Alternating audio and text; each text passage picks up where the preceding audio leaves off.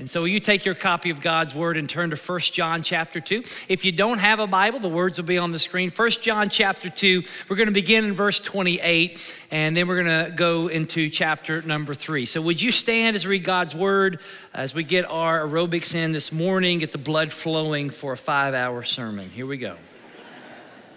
1 John chapter 2, verse 28. The Holy Spirit says through the Apostle John, "And now, little children, abide in him, so that when he appears, we may have confidence and not shrink from him in shame at his coming. If you know that he is righteous, you may be sure that everyone who practices righteousness has been born of him. See what kind of love the Father has given to us, that we should be called children of God. And so we are. The reason why the world doesn't know us is that it didn't know him. Beloved, we are God's children now. And what we will be has not yet appeared. But we know that when he appears, we shall be like him because we will see him as he is. And everyone who thus hopes in him purifies himself as he is pure." Verse 8. "Whoever makes a practice of sinning is of the devil, for the devil has been sinning from the beginning. The reason the Son of God appeared was to destroy the works of the devil." You may be seated. You know, in this Christmas season, highs can be high and lows can be low. Christmas has the ability to magnify things. If things are going great in your life, then it's a holly jolly Christmas. But if things are going bad in your life, if you feel a little lonely, Christmas can be very, very, very blue. It can be very sad. And the question today for us is this: is there any hope? You know, as I've said in this series, we're living in a mental health crisis. In America, 34,000 people commit suicide each year. It's 94 people a day, 1 in every 15 minutes. And what we know is that for every one successful attempt, there are more than 100 attempts. Since COVID, we have just seen the sadness and the hopelessness of the younger generation. There was a study that was recently done that found that 51% of 18 to 24-year-olds say that in the past 2 weeks, they have either felt down, depressed, or hopeless. 59% of young people aged 13 to 21 say that they have trouble sleeping at night. That may be you. And you look around at this world and you look at what's going on in the news, you look at social media, you look at everyone's filtered life, and you think that everything is hopeless. You know, we look to different answers. We think, well, maybe if we just get the right person in the White House, or maybe if we can just get the economy to do this, or maybe we can just look at education, and if we could just educate ourselves or medicate ourselves, that things will get better. A guy that I've been talking to for over 2 years, a friend of mine, highly intellectual academic, a guy who has served in multiple places literally around the world in the highest levels of government, has served as a consultant to United States presidents and other people internationally. Someone that's been on a lot of news channels. I had a conversation with him just a couple weeks ago. He's a secular Jew. And we had a long conversation about the current affairs of the world and what's going on in Israel, what's going on in Europe, and what's happening in China, and then what's going on in America with our own political woes. And I looked at him and I said, hey, do you see this world heading towards a utopia where everything's perfect, or a dystopia where things fall apart and there's great chaos? And this is when this conversation got serious. And he said, Alan, I think it's heading towards dystopia. So I paused for a moment, I asked him this question. I said, well, then here's my question to you. Do you have any hope that things will get better? And he said, no. I said, so how does that make you feel? In these 3 words, he said, this is how it makes him feel. sad, empty, and foreboding. See, ultimately, without any hope, life is sad, empty, and foreboding. And it is behind that dark background of our broken world that the message of Christmas and the gospel of Jesus Christ shines as a beacon of hope. Because Christmas tells us that the hopes and fears of all the years have been met in Jesus Christ. And so we're looking at the book of 1 John, and John is a 90-year-old apostle, exiled to the Isle of Patmos, not living his best life here, but he is concerned for the next generation. I'm concerned for the next generation. We as a church should be concerned about the next generation, and what John's concern was for them then should be our concern for them today, and that is he had a concern because he wanted them to know who Jesus really was and who he really is. He wanted them to have assurance of their salvation, and he wanted the next generation of believers to know the joy, peace, hope, love, and life that he has found in Jesus. As a 90-year-old man, he has gone through every danger, toil, and snare. He has even snails too. And he has gone through a lot of terrible things. But he knows the secret to hope. And that secret to hope is found in Jesus. And so here today we see that Jesus came to give us hope through the security of our status and the certainty of his coming. Those are two things today. We can have hope in a hopeless world because if you are a spirit-filled, born-again, good and saved Christian, you have hope. You have hope that money cannot buy. You have hope that death cannot take away. Number one, you have hope in the security of your status. I know who I am. I'm a child of God.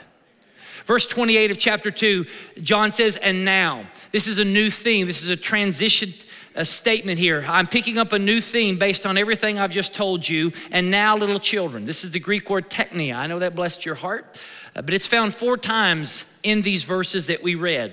John here is coming back to this term, teknia, or little children, to not just be a condescending way, not just say, well, you little kids. No, this is a term of endearment, but it's a term of endearment that reminded them of their status before God's. He doesn't say, and now you slaves, or now you employees, or now you enemies, or now you slugs and bugs, and now you children of God. See, do you understand that being a child of God is the greatest thing you could ever be called? Because being a child of God gives you confidence and assurance that you know who your Father is. See, some of you grew up and maybe you didn't have a good dad. Maybe you had a bad dad, or maybe you had no dad, or maybe you just had a very tough dad, or maybe some of you had a good dad. But for you to understand what I'm talking about here, this is really just something that is at the heart of Christianity, that if you are a Christian, you are a child of God. And if you are a child of God, God is your Father. That's why he says in verse number 1, see, behold, what kind of love the Father has given to us, that we should be called the children of God. Do you understand that your identity is not what the world says you are? That nothing in this world defines you more than the fact that you are a child of God? See, a child of God is the honest, legal, spiritual, relational, eternal identity of the believer. And he says in verse number 2 that we are God's children now. Not tomorrow, not next week, not in heaven, but now.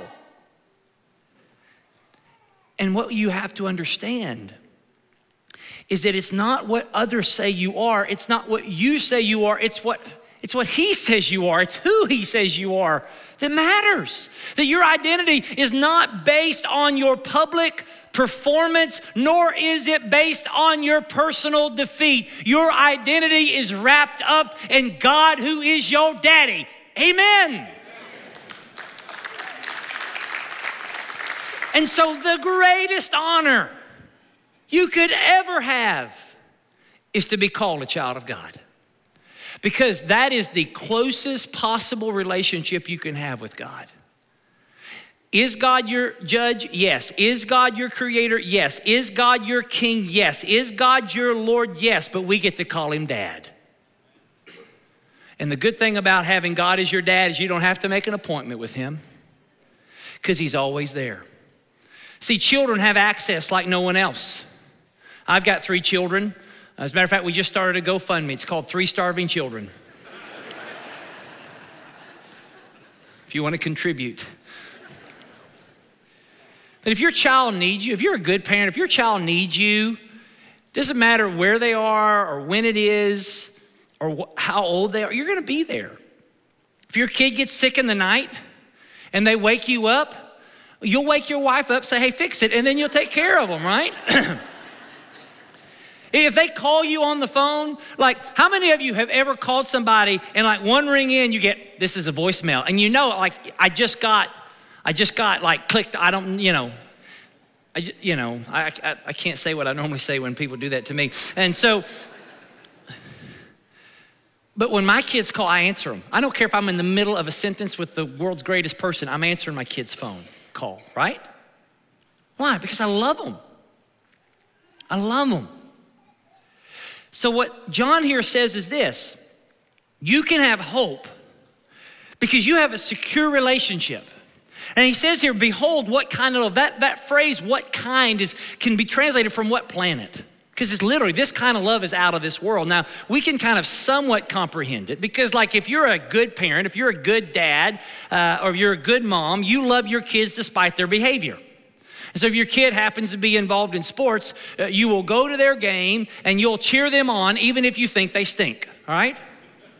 Oh, Johnny, man, you of all the people sitting on the bench, you were the best.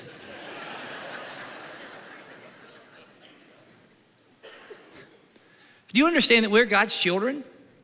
He loves you despite our behavior. Now that doesn't mean you'll live how you want, but he loves you. And one guy said, he says, do you understand that God has a picture of you on his refrigerator?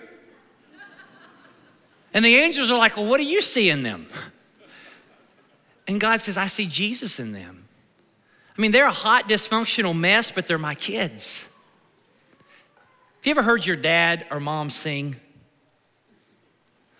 Like, my dad's philosophy on singing is this: if you can't sing good, sing loud. So he sang really loud, okay? I mean, he sang like a criminal, behind 2 bars looking for a key, okay? You'll figure that one out in a moment. I got dad jokes, okay? What was I talking about? Okay, anyway, so, but there's something about hearing your dad sing. You know, one of the things, I sing with my boys. I love singing with my boys. I think it's good, men, that you sing in church. Do you know God sings over you? I read this week, Zephaniah chapter 3, verse 17. Here's what the word of God says. The Lord your God is in your midst, a mighty one who will save. He will rejoice over you with gladness. He will quiet you by his love. He will exalt over you with loud singing. Wow. But here's the reality. Not everyone's a child of God. There's no such thing as a universal fatherhood of God or the universal brotherhood or sisterhood of man. God's the creator of all, but he's not the daddy of all. I mean, even Jesus told the Pharisees, he says, your father is the devil. Because those who reject the Son have no relationship with the Father. See, calling God your Father is not a human right, it's a spiritual privilege. So how do you become a child of God? I'm so glad you asked. Verse 29 tells us this: be sure that everyone who practices righteousness has been born of him. Let's just look at has been born of him. For you to be a child of God, you have to be born of him. That word born of him is in the perfect tense, which means this: an action in the past with ongoing results. And so about 40 years ago, my mom, today's my mom and dad's 46 wedding anniversary, yeah. December 17th, 1977. Love you, Mom and Dad. They watch every week. They go to church, but then they watch every week. I ask them who is better. They don't tell me. Mom will kind of every now and again say you, but it's okay. I get that. Sometimes she doesn't, so I'll begin to wonder. I have issues, okay? But on February the 7th, 1984, there you are, okay? You can Google it. Ancient history for some. I was born. That was an action done in the past with ongoing results. Well, here he says, if you practice righteousness, you can know you're born of him. And so there was a point in your life where you were born again. Now, you may not necessarily remember when you were born again, because some people don't remember when they were born. They just know they were born. Now, sometimes, have you ever heard somebody say, I'm a born again Christian? All Christians are born again. There's not another kind. If you're a Christian, you're a child of God. If you're a child of God, you've been born again. Now you're saying, well, how do I know? How do I know I've been born again? Because I've had some people say, well, Pastor, I've asked Jesus into my heart every Sunday. I've been baptized like 4 times. I mean, some people say, I've been baptized so many times, I'm still wrinkly, okay? I come to church every Sunday. I give money to the church. But just because you do all those things doesn't mean you're born again. And listen, I'm not trying to be ugly. There's nothing wrong with saying this phrase, but the Bible never says anything about asking Jesus into your heart. Because it's not asking Jesus into your heart that saves you. It's trusting in and surrendering your heart to Jesus that saves you and asking him to give you a new heart. See, Jesus Christ, the reason why we celebrate Christmas is that Jesus Christ, the Son of God, became the Son of Man so that you and I could become the sons and daughters of God. Hark the Herald. One of my favorite. I'd like to meet Harold one day. Have you ever wanted to meet Harold? Man, Harold, hark. Okay, anyway. One of the lines says this: mild he lays his glory by. Born that man no more may die. Born to raise the sons of earth. Born to give them second birth. One guy said this: because Jesus was born, we can be born again. So again, how do I know? Well, if I've surrendered my life to Jesus, he's given me a new heart. He's given me a new life. I've been born again. And if God has changed your heart, John says in this epistle, that means it will change your life. Don't get this idea that I have to change my life for God to change my heart. It doesn't work. God changes your heart, so it changes your life. It is new birth that precedes new behavior. So he says in verse 29, everyone who practices righteousness has been born of him. It is impossible to live the righteous life for Jesus unless you've been born again. And so one of the ways that you know you've been born again, one of the ways you know you're a child of God, is that you have an inward desire to be like your Father. Children of God grow to look like their dad. There should be a family resemblance. Any of you ever watched those Progressive commercials? You don't know them out? Here's what the line is. Progressive can't protect you from becoming like your parents, but we can protect your home and auto when you bundle with us. What does it mean is this: the older you get, the more you look like your parents, the more you talk like your parents, the more you think like your parents. I mean, think about this. You know you're getting old when underwear and socks are exciting Christmas gifts.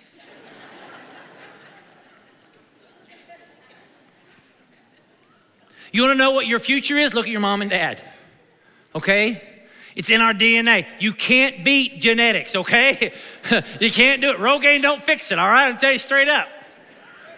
I've tried. All right, here we go. If you are born of God, you will be like him. And so theologians call this, big word, progressive sanctification.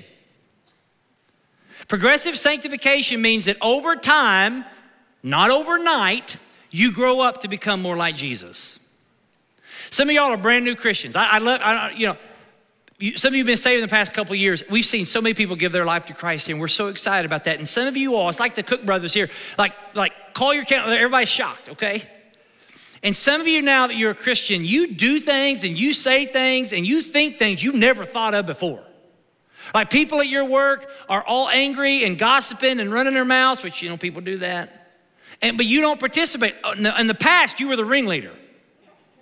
You know what I'm saying? Now you don't. Some of y'all, you come to church, and before you were a Christian, you just kind of tolerate the music and tolerate the sermon. And now some of y'all are saying amen. Okay, you're not sleeping like you used to. Now, if your neighbor is asleep, poke them, wake them up. Tell them it's time to pray. Stand up. All right, let's see who jumps up. All right. And some of y'all, now you come to church and you sing. Like before, you thought, well, this is just Christian karaoke. I'm going to endure the music. But now, not only do you sing, like you might even raise your hands a little bit. Now listen, I'm a Reformed Baptist. So Reformed people, here's how they worship. Baptists, this is how they worship. Yes, Jesus. Yes, praise God. Pentecost, amen, glory to God. Some of y'all finally got the Spirit and you raise the hands in here, right? Because the Spirit gets a hold of them. Now I'm going to get some nasty grams on that. And we're hiring a new executive pastor and his email is, but listen, God changes you. You want to change. So listen, some of y'all used to party, on Saturday nights you used to party and you don't party like you used to, but you still have as much fun because now you have fun and you are sober. It's change. Now, I don't find my security in my behavior. But my behavior reinforces my status that I'm a child of God. I want to be like him. So John says, listen, people, beloved, we're God's children now. You don't have to worry about your status. You don't have to, am I in? Am I out? No, you're in now. You're in now. This is not something you earn. This is something that's been given to you because of Jesus. And so one pastor said this, he says, beloved is not, Joby Martin says, beloved is not just an identity. Beloved is a command. Be loved. Don't try to earn it. Be loved. Some of y'all need to be loved. Stop trying to earn it. Stop trying to be paranoid. Stop trying to prove to everyone that you are worthy. Be loved. Something that's been out, it's kind of out in popular psychology right now, and I think it's a legitimate thing. It's something called the imposter syndrome. You ever heard of the imposter syndrome? And basically the imposter syndrome is this. It's the persistent inability to believe that one's success is deserved or has been legitimately achieved as a result of one's own effort. And so, in other words, the imposter syndrome is you feel like you're a fraud. Now, we don't have time to psychoanalyze all of that, but here's what I do believe. There's a Christian version of the imposter syndrome. And the Christian version of the imposter syndrome is this. It is the persistent inability to believe that you are a beloved forever child of God based on the success of Jesus on your behalf. Some of you think, well, Pastor, I'm just a fraud. Listen, if you are a born-again, spirit-filled, good and saved Christian, you are a child of God and you are not a fraud, you're just forgiven. Be loved. Be loved. I can have hope because of my status. I'm a child of God. Number two, hope in the certainty of his coming. Not only hope in the security of my status, but hope in the certainty of his second coming. This world is not all there is. There's a better one coming. That's really the tenor behind where John is going with this because he constantly talks about it. In chapter 2, verse 28, he says, when Jesus appears, when he appears. Chapter 3, verse 2, when he appears. This word appear finds itself all throughout here, the word parasua, when he appears. When he appears, we'll have confidence in his coming. When he appears, we will be like him. There is a certainty that he's going to appear. And when he appears, if I'm his child, then there's some other things that are certain. This word here appears, we get our word around Christmas called Advent. Have you ever heard of Advent? Not Advil, Advent. Both will relieve you of a headache, okay? Advent just literally means appearing or arrival. So here, when he talks about chapter 2:28, chapter 3, verse 2, the advent or the appearing, that is the future appearing of Christ. But then chapter 3, verse 8, the reason why we read it is he talks about the first advent. In verse number 3, verse 8, he says that the reason that the Son of God appeared, that's advent. The reason that Jesus showed up the first time was to do what? To destroy the works of the devil. So Christmas is a celebration of the appearing of the Son of God to the earth he created. And Jesus Christ entered into this world on a search and destroy mission to destroy the works of the destroyer and to deliver his people forever from his power. So what John is saying is this, is that Jesus showed up the first time. And because he showed up the first time, he's going to show up the second time. The first time Jesus came, he came as a baby in a manger to destroy the works of Satan, but he did it through weakness, died on a cross. The second time Jesus comes, he will forever not just destroy the works of Satan, but he will destroy Satan. And when he destroys Satan, he will destroy him not in weakness, he did that the first time, but he's gonna destroy him in strength and power. He's gonna ride on a white horse, and we're gonna be with him. He's got tattoos on his legs, King of Kings, Lord of Lords, and he's gonna kick rear and take names, amen. Amen? I almost said something I shouldn't, but I didn't, because I'm a child of God.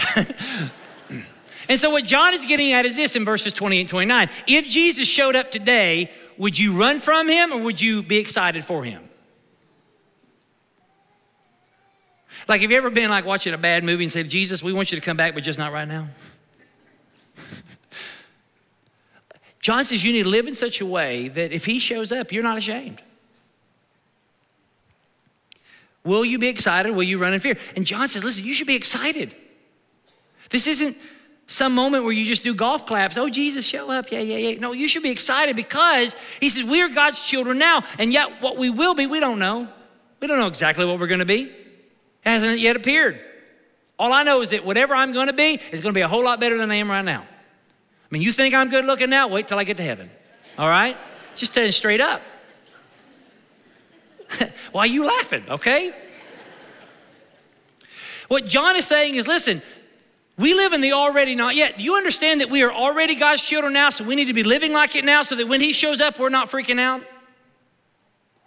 What John is getting at is that there is a day that's coming where every wrong is going to be made right, everything sad is going to be untrue, where we will be free from sin and suffering forever, and where the outside will finally match the inside that's the beauty of Christ. And one glorious day, we will see Jesus face to face just as he is. And so John says, just as certain as your status is, so is his second coming. And the good thing is your reservation is ready. And so because of this, you should live a different life. Verse 3, everyone who thus hopes in Jesus purifies himself. That now I want to live an uncontaminated, unmixed life. I want to be less of the junk of the world and more the joy of Jesus. I want to live different. I want, in preparation, I want to be ready so that when he shows up, I'm ready to go. Like, are y'all ready to go? Now, we're in a season of vacation. So people take Christmas vacation. One of the greatest movies, isn't it? Christmas Vacation. I'm not endorsing it, okay? I do enjoy it, but I'm not endorsing it, all right? But, you know, it's really nice, okay? It's a great movie. But in the summer, people take summer vacations. Listen, maybe this isn't you because we do live in Naples, which is like a perpetual vacation, okay?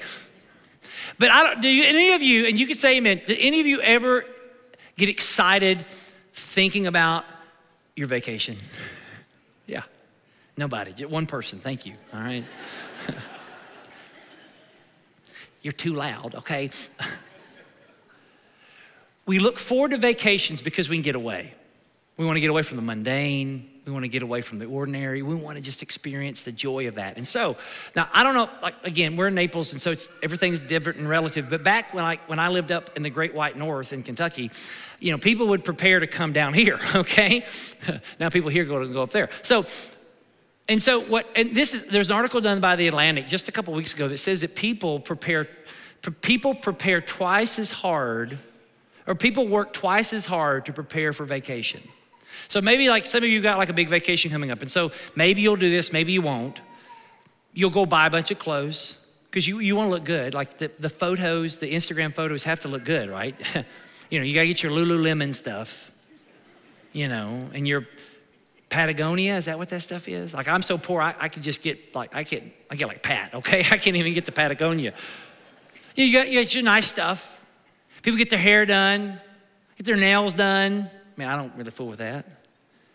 They lose some weight because listen, I want to go on vacation. I want to look good, right? I have my beach body. Save money. I want to make sure that I can spend. Some people go to the tanning bed up north. They go to the tanning bed. You know what the tanning bed is here? Outside. Okay, just go outside. You get tan. People get healthy. People will work really hard so that when they go on vacation, they can enjoy it. They won't be ashamed. They'll look good. They'll feel good, etc. Well, I was thinking, well, that's kind of how, to some degree, we should live our lives here, is that the hope and anticipation we should have for Jesus to return should cause us to want to be ready for it, so that when it shows up, we're ready. Causes us to live different. Here's what I know. When people don't have hope, they'll do all kinds of evil things. Like right now, if Jesus really wasn't real and this isn't, like legit, and there is no heaven and there is no hell and the world is going to hell even though hell doesn't exist, our only prospects for president are the ones we got, which is scary. Like if you had no hope, you would just do whatever you want. Like I sit there and thought about that. If I wasn't a Christian, if I wasn't a child of God, I would be evil, just flat out evil. You say, you already are. Well, I am, but I'm forgiven, all right? So the only way I can describe this is this. There's a guy named Viktor Frankl. Viktor Frankl was the Jewish Austrian doctor. He was a prisoner in Nazi Germany during World War II, and he was put in Poland in the concentration camp. He's from Austria, but he was put in a concentration camp in Auschwitz-Birkenau. I've been there, it's terrible. And maybe you've been a part of reading or seeing and being a part of what it was, seeing the horrible situation that Auschwitz and that the Holocaust was. And so he survived it. He wrote a book called Man's Search for Meaning. And in this book, he tells stories of his time being in Auschwitz and then how the different prisoners in the concentration camp dealt with their hopeless situation. He said, some people we just become evil and cruel and do some of the wickedest, vilest things to other prisoners. But he said, most just responded to their hopeless situation by just giving up. He wrote, usually this happened quite suddenly, the symptoms of which were familiar to us who had been at Auschwitz for a while. We all feared for this moment in our friends. Usually it began one morning when the prisoner simply refused to get dressed or wash or go out to parade grounds for inspection. No entreaties, no blows, no threats had any effect. They just laid there. They'd given up. Nothing bothered them anymore because they had no hope, and then they would just die. Frankl says that the ones who overcame Auschwitz, who truly overcame it, were those who had a fixed reference point outside of the world. That they held on to something that was beyond the grasp of death and destruction. Well, if you are a Christian, you have that. You have a reference point outside of this world. You have a hope. Now, hope has been hijacked by bad thinking. When we think of hope, we think of something that may happen, but we doubt will happen. Like, I hope Kentucky wins the national championship in basketball. Who knows? And the reason why I hope, and people have lost hope and hope, is because we have fallen into the same mistake over and over and over again. The reason why we don't have hope and hope is because we have put our hope in people, places, or things that ultimately and inevitably disappoint us. And as a result, people are very skeptical of hope. But when the Bible uses the word hope, it is in the context of sure deliverance and reality. And so John says, listen, this isn't a hope-so thing. Jesus is going to return. This world's going to get better. Things are going to be different. You are going to be with God forever. This world is not all there is. And so you have to live differently. And that's why he says in verse 1, the reason why the world doesn't know us is it didn't know him. The world did not understand Jesus. They didn't relate to Jesus, and they didn't like Jesus. And if they didn't understand him or like him, they're not going to understand and like you. People are going to think you're cuckoo for Cocoa Puffs. Because you have a hope that's not in this world. Listen, there's nothing in this world that really gives me hope for the future. Now, maybe as Christians, we can stay off the decay, but ultimately we know where this thing's headed. And the reason why the world doesn't like us and the reason why the world doesn't understand us is because we have a hope that's out of this world. Our hope is not anything in this world. Our hope is the one who is above this world, who is one day returning to this world to rescue us.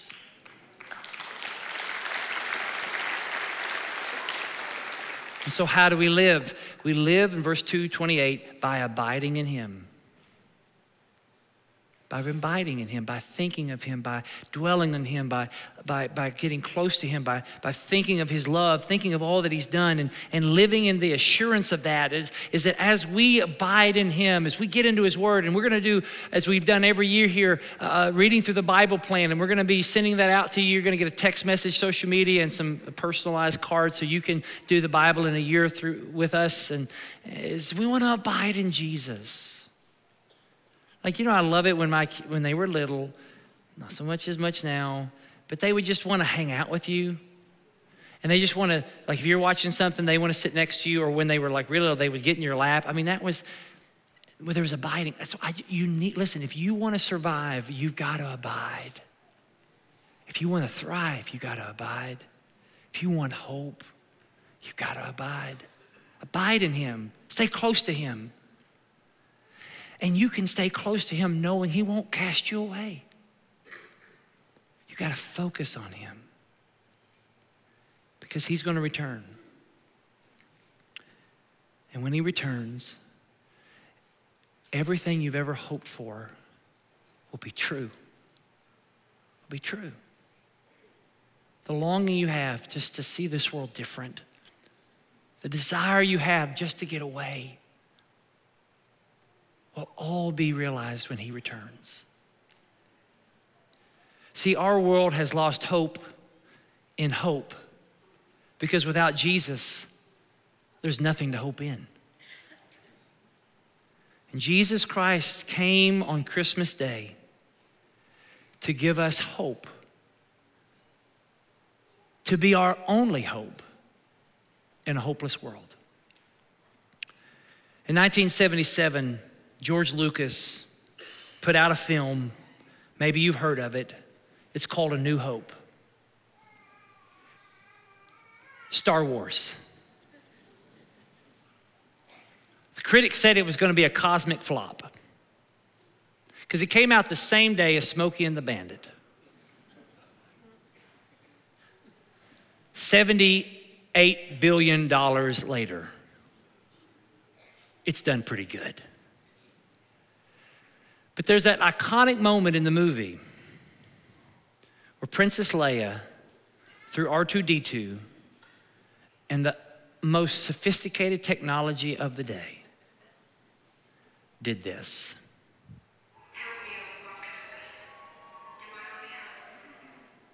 Wow. Help me, Obi-Wan Kenobi. You're my only hope. And what happens is old Ben Kenobi, he couldn't really do anything. But the Jedis, just spoiler alert, close your ears. The Jedis eventually get rid of Darth Vader, take over, evil empire. The Jedi Force wins. Spoiler alert. It took a few decades to kind of get that story out, but it happened. There's even a better story than that. There's one who is your only hope, and his name is Jesus. And Christmas time may seem like a hopeless season, but I want you to hear the word of Jesus. And maybe you're just now tuning in with me, but hear the words of God in chapter 3, verse 8, that the reason the Son of God appeared was to destroy the work of the devil. And one of the biggest works of the devil is to lie to you and to tell you that you are hopeless and you're a lost cause. But the good news of Christmas, the good news of Jesus, is that no one is hopeless and no one is a lost cause. Jesus is your only hope. So my question to you is this: do you have this hope? Do you have a hope that money can't buy? Do you have a hope that death can't take away? Do you have hope that your status is secure as God is your Father? Do you have hope that when he returns, you will not be ashamed, but you'll be excited? If you don't have that hope, what a day to have a hope. Don't be like my friend who I witnessed to for over 2 years. Don't be sad, empty, and foreboding, but give your life to Jesus. Would you pray with me? Father in heaven, I pray right now that your Holy Spirit would do what I couldn't do, that the devil is not gonna have any victory today, that God, that you have come and you've destroyed the works of the devil, and that no one is hopeless, that you are our only hope. Holy Spirit, would you move people today? Would you call people to yourself? And if you're here today and you've never trusted Christ, maybe you wanna just trust him right now. Maybe you wanna surrender your heart to him. So maybe you would pray this prayer with me. If you've never given your life to Jesus and you wanna give it to him right now, we're not asking Jesus into our heart. We're surrendering our dead hearts so that he'll give us a new heart. Would you pray this prayer with me? Lord Jesus, I am a sinner. I cannot save myself. Today I believe that you are who you say you are, that you died on the cross for me, that you rose from the dead for me. And today I surrender my heart to you. I surrender my life to you. Forgive me of my sins. Save me, Jesus, and help me to live for you all the days of my life. In Jesus' name, amen. Father, help those who trusted you today to make it known. In Jesus' name, amen. Let's stand and sing, All My Hope is in Jesus.